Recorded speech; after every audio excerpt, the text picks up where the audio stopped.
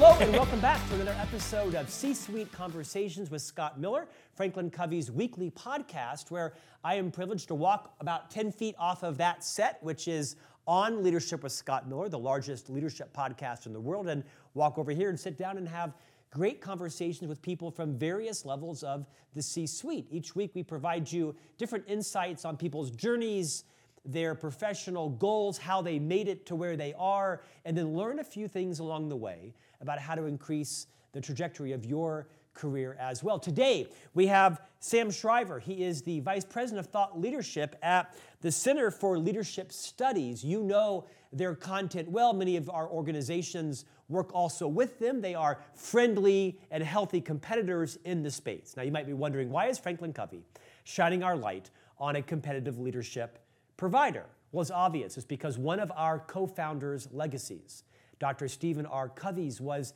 to have an abundance mentality. We don't believe we have the lock on every leadership solution at Franklin Covey. We very much like to collaborate with competitors, people that have a different point of view. We have great respect for all the work that Sam's team has done. Sam, to that point, welcome to C-Suite Conversations. Scott, I can't tell you how happy I am to be here. I sincerely appreciate all of your contributions. And to your, I think a very, very good point to start out here with. I don't know that I speak for everybody at the Center for Leadership Studies, but I know I've never viewed Stephen Covey or 7 Habits or any of the great content that has come out of Covey leadership as competitive. I think there are a number of concepts, a number of tools that are timeless, that are kind of foundational, if you will.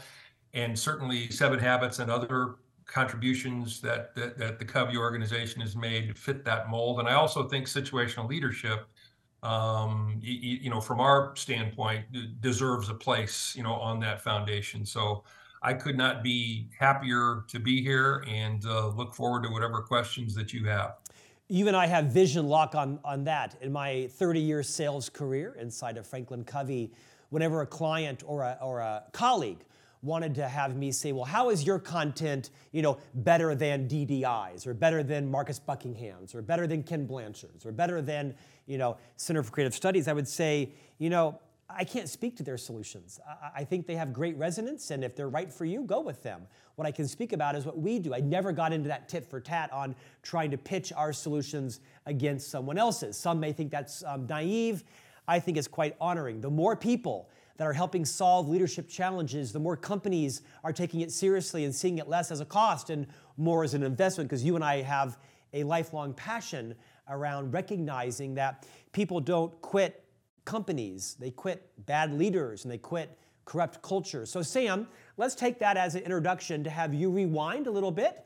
I'm interested both in your own professional journey as well as what your organization focuses on. Would you take a few minutes and rewind and talk about where you got to where you are, how you got to where you are, and talk a little bit about what the center does? Sure. Well, I was an instructor years ago, decades ago, for the Coast Guard in the Coast Guard Leadership School, and we use situational leadership to train junior officers, senior enlisted, and senior officers in a week-long leadership school. And one thing led to another, and I wound up in 1983 taking a job for Dr. Paul Hersey, who developed situational leadership, to both sell and facilitate. At the time, it was referred to as the Essentials of Situational Leadership program. And it was that kind of point in your career where it really was a defining moment, even though I didn't know it at the time, because just about everything that I have done since, I sort of view it through the lens or the eyes of situational leadership. And the first 2 words, as you may or may not be aware, that you learn when you work at the center are "it depends." So, there is no such thing as a best approach or a way to do it. Every style works, every style doesn't. The key is to build the diagnostic skills or the cognitive skills to figure out when to do what. And that has stuck with me through my entire career. My wife, Maureen, and I left the center in 1986, and we started a custom development program called Performance Impact, still very heavily influenced by situational leadership. And one thing led to another. And in 2011, we came back and merged with the Center for Leadership Studies. So that's kind of how I have gotten back to the point, where I am now. As far as what we are doing now, and I think the same could be said for the Covey organization. It's like, how can content that was developed, in our case 50 years ago, still be relevant today? And my answer to that is, I think there really are, as I've mentioned, kind of foundational pieces to influence, no matter how complicated the scenario becomes, that are still highly relevant. But still, the world has undoubtedly changed from less, it used to be very hierarchical, organizations modeled either after, a church or the military, where, like things flowed from the top down, to now a much more negotiated set of circumstances where people are figuring out what tasks are, what the readiness level of employees is to perform those tasks. And as such, what leadership style makes the most sense. So the word that we use more than anything in this day and age is align. How do you, as a leader, align with followers, employees, to get things done, and in essence form a relationship with them, around the work? It's where I've been very intrigued, with your work on mentorship. As I think I mentioned the last time we spoke, very few people, when you ask them to talk about the best leader they've ever had in their life, talk about somebody that helped them figure out how to do a spreadsheet or to perform a technical task.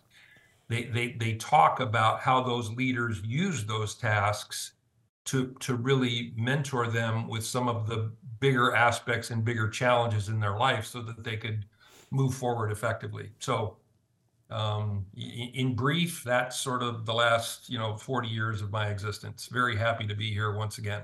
Sam, thank you for that. I think it's important to recognize, as you would, some segment of our listening audience would associate the term situational leadership with Ken Blanchard. Would you just clarify how you operate in a complementary fashion in that space and the center? What does that look like? Because no doubt some people might hear situational leadership and think Ken.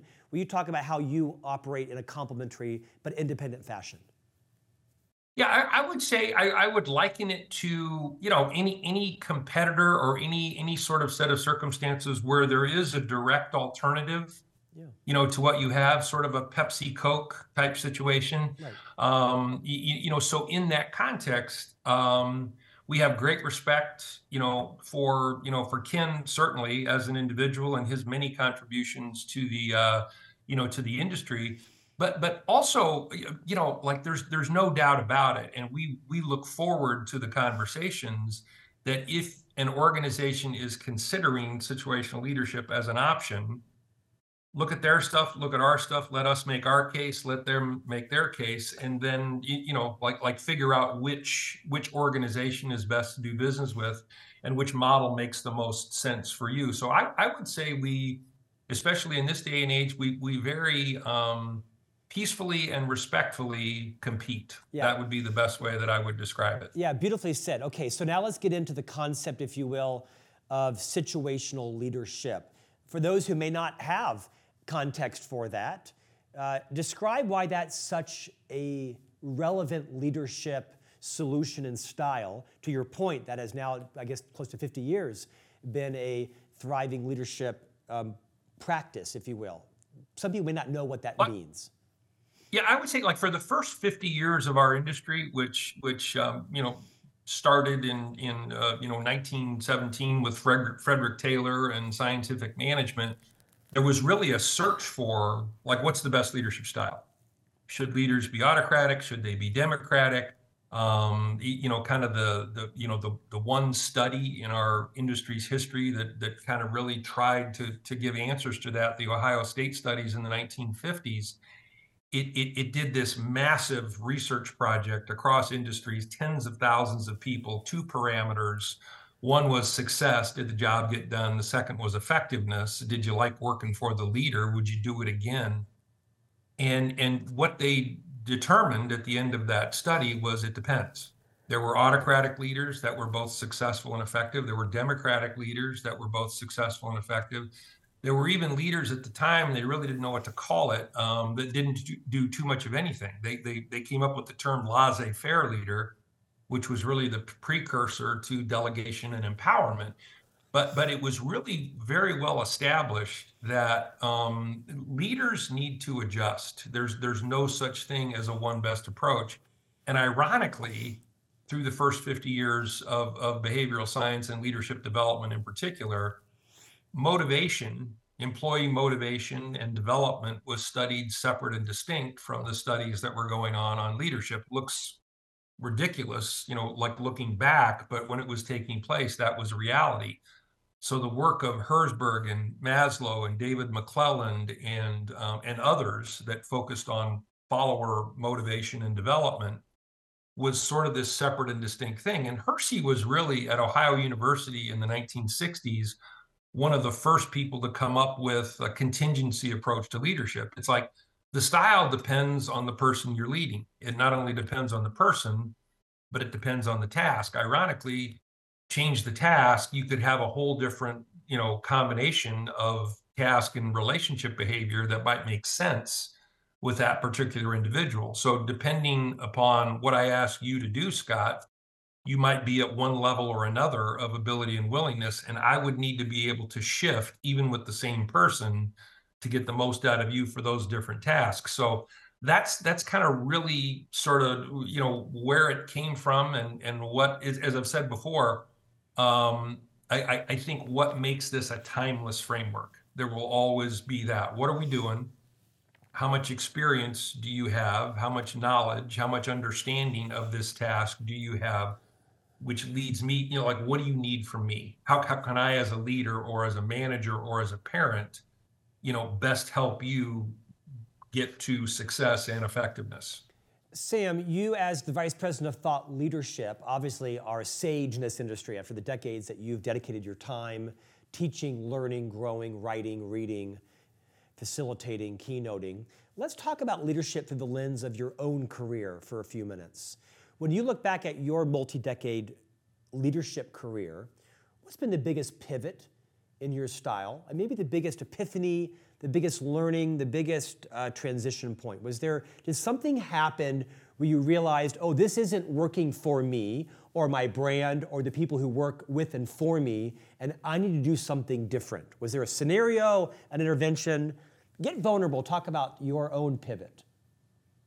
Yeah, I think you can see by the pause in my voice, I'm struggling with vulnerability on this, but that's okay. I'll just come right out there with it.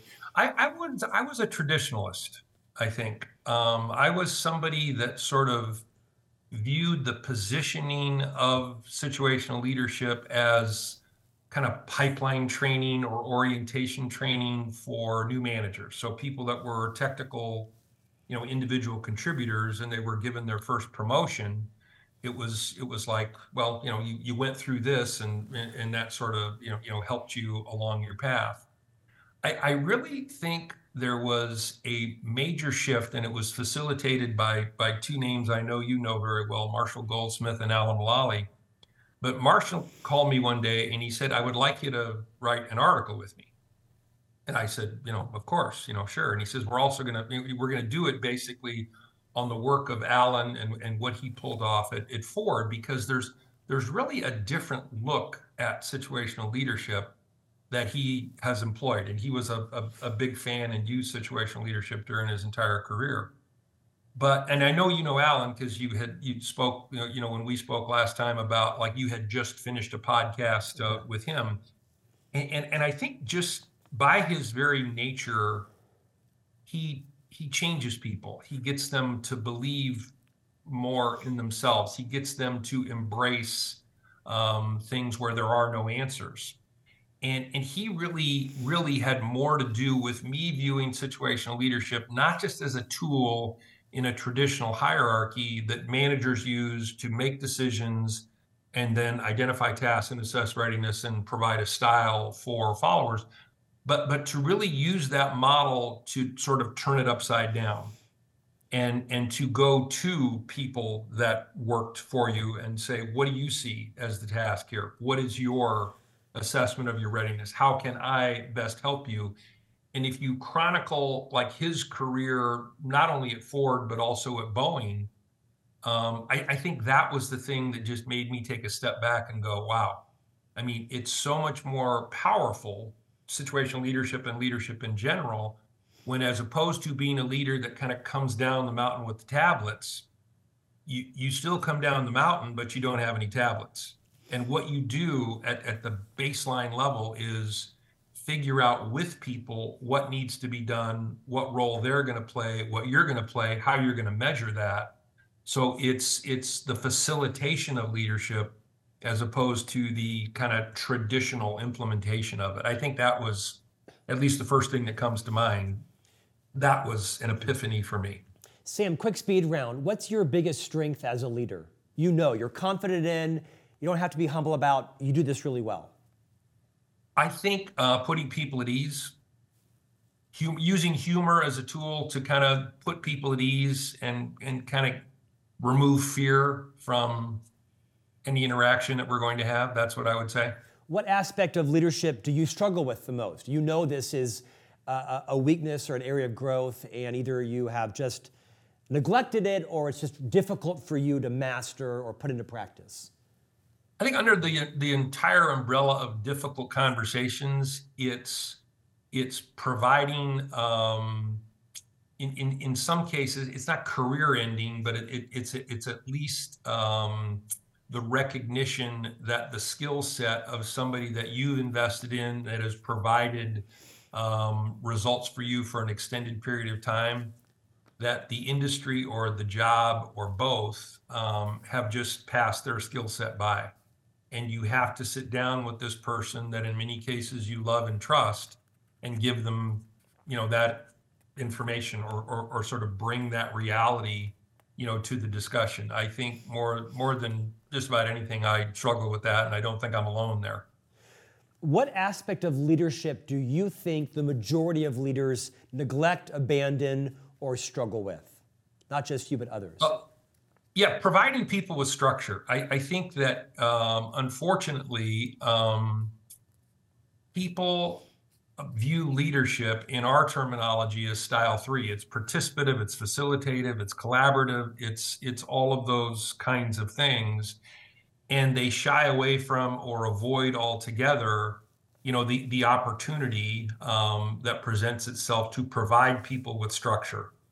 In many cases, like when you do ask people the question, like, who was your best leader?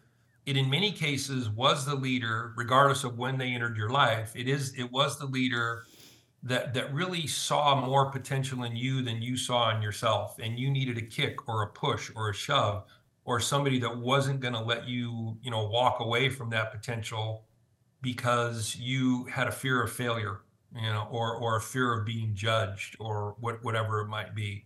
So I think in sort of very brief terms, it's people need to become more comfortable, continue to become more comfortable using a structured or a directive approach when a structured or a directive approach is appropriate. And the purpose of a structured or a directive approach is to simply create movement. It's to take somebody that doesn't know what they're doing and is insecure and provide them with the confidence to at least take a step and make a mistake so that they can then, become coachable. So that to me is the first thing that comes to mind. Let's pivot and talk about some unique situations, no pun intended. What advice would you give to a current leader that is struggling to adapt their style to a younger generation, right? Say it's Gen X or Gen Y or Gen Z that holds a different set of values, not better or worse, just different. They value different things. Their view of longevity, their view of loyalty, their view of flexibility, their view of performance, their view of management is different. It's a broad question. I'd love to have like a tight answer. What advice would you give to a leader who is frustrated and struggling to lead a generation that they think has fundamentally different values than they do?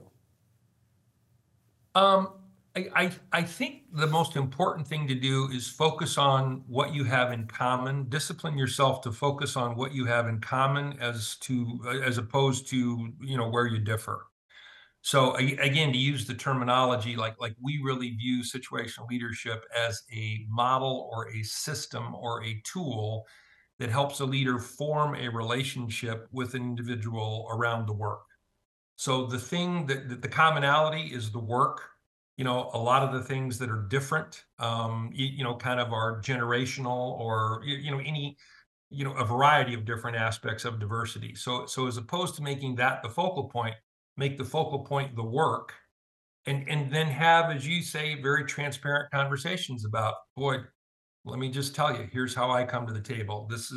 I'd love to hear from you. Let's put all that over here and let's focus on how do we get this done? What do we do? What do you need from me? Okay, here's what, let's align on what I need from you.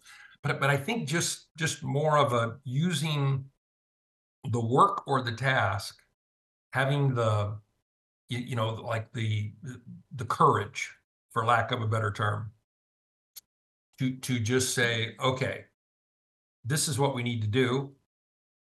Let's put everything else aside and let's figure out a way to do that and to facilitate, that kind of discussion.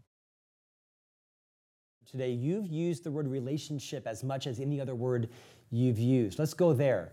Talk about a situation where a relationship is frayed, a leader and a colleague, or a leader and a peer, or a leader and a leader.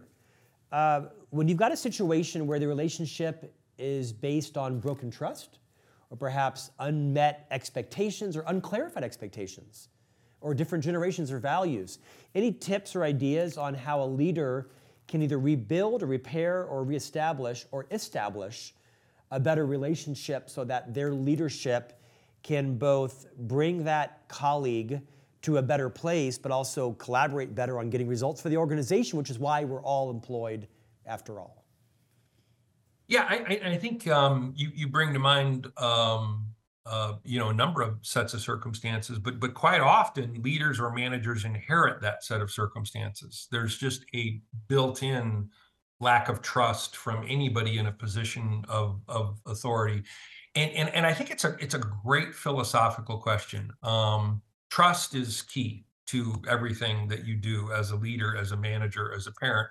But if you don't have trust, you have to wait until you have trust before you can lead. And I would say most organizations would say, no, so to us, a way that and from our lens, a way that you build trust or rebuild trust or establish trust is by matching your approach to the performance needs of the person that you're influencing, to do everything that you can do to align with them to the point where they are getting something from you that, for lack of a better term, it feels good.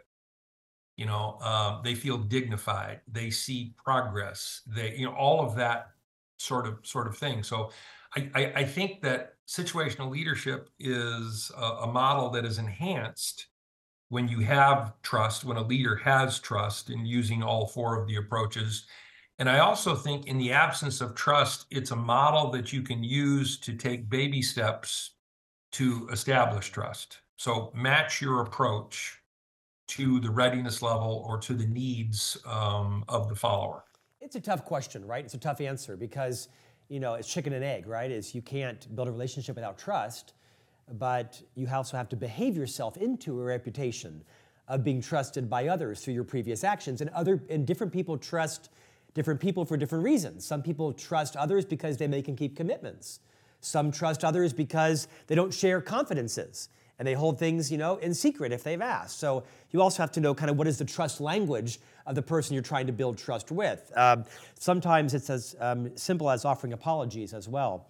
If you had to call your most impactful leadership principle that you could teach, one thing, what would it be? I think it would be come under the umbrella anyway of diagnostic skills, to not be an impulsive decision maker, to really think through and take your time. I think really great leaders are thoughtful people. They think before they act. They really take their time in figuring out what the task is, what needs to be done, and who they're dealing with. And it's like anything else. The more time you put into preparing for a presentation, odds are the better that presentation is going to go. So this sounds easy, but it's very, very difficult in a world that is just besieged with momentum that comes from a variety of different sources. But to take the step back when you have the opportunity to influence and to take your time, to ensure that you're not acting impulsively, that you're acting in the best interests of the person that you're attempting to influence, and also the obligation that you have to the organization that you work for. So I would think diagnostic skills, cognitive skills, take your time, system two thinking, that kind of thing. I kind of hear self-regulation, right? Is not everything you think should Yeah. be said. Not everything you feel needs to be confronted. I think there's not enough importance put onto self-regulation, because as a leader, you have to model all the values that your organization has espoused, and you also have to model everything you want the employees in your organization to see. Sam, what do you think your legacy will be as a teacher, facilitator, as a leader? What do you hope your legacy is professionally? Well, I think my legacy will be sort of a point of connection, if you will, from Dr. Hersey to generations that follow. If this model is timeless, which I believe it is, I think that will be my legacy. Is that I'm sort of the person that sat at the foot of the Creator and saw the beauty and the applicability of what He had created, and sort of now am blessed with the opportunity to sort of say, what does this look like for future generations? How is this applicable to future generations, regardless of the complications of diversity or change or whatever else is in the face of the leaders? I would be the person that sort of was in there someplace between passing that baton from Dr. Hersey's generation to future generations. Sam, you are a sage, and that's the best compliment I could pay you in terms of your legacy. Sam Shriver, Vice President of Thought Leadership for the Center for Leadership Studies. Thank you for joining us today. Very welcome, and again, honored. We'll see you back here next week for a new conversation from the C-Suite.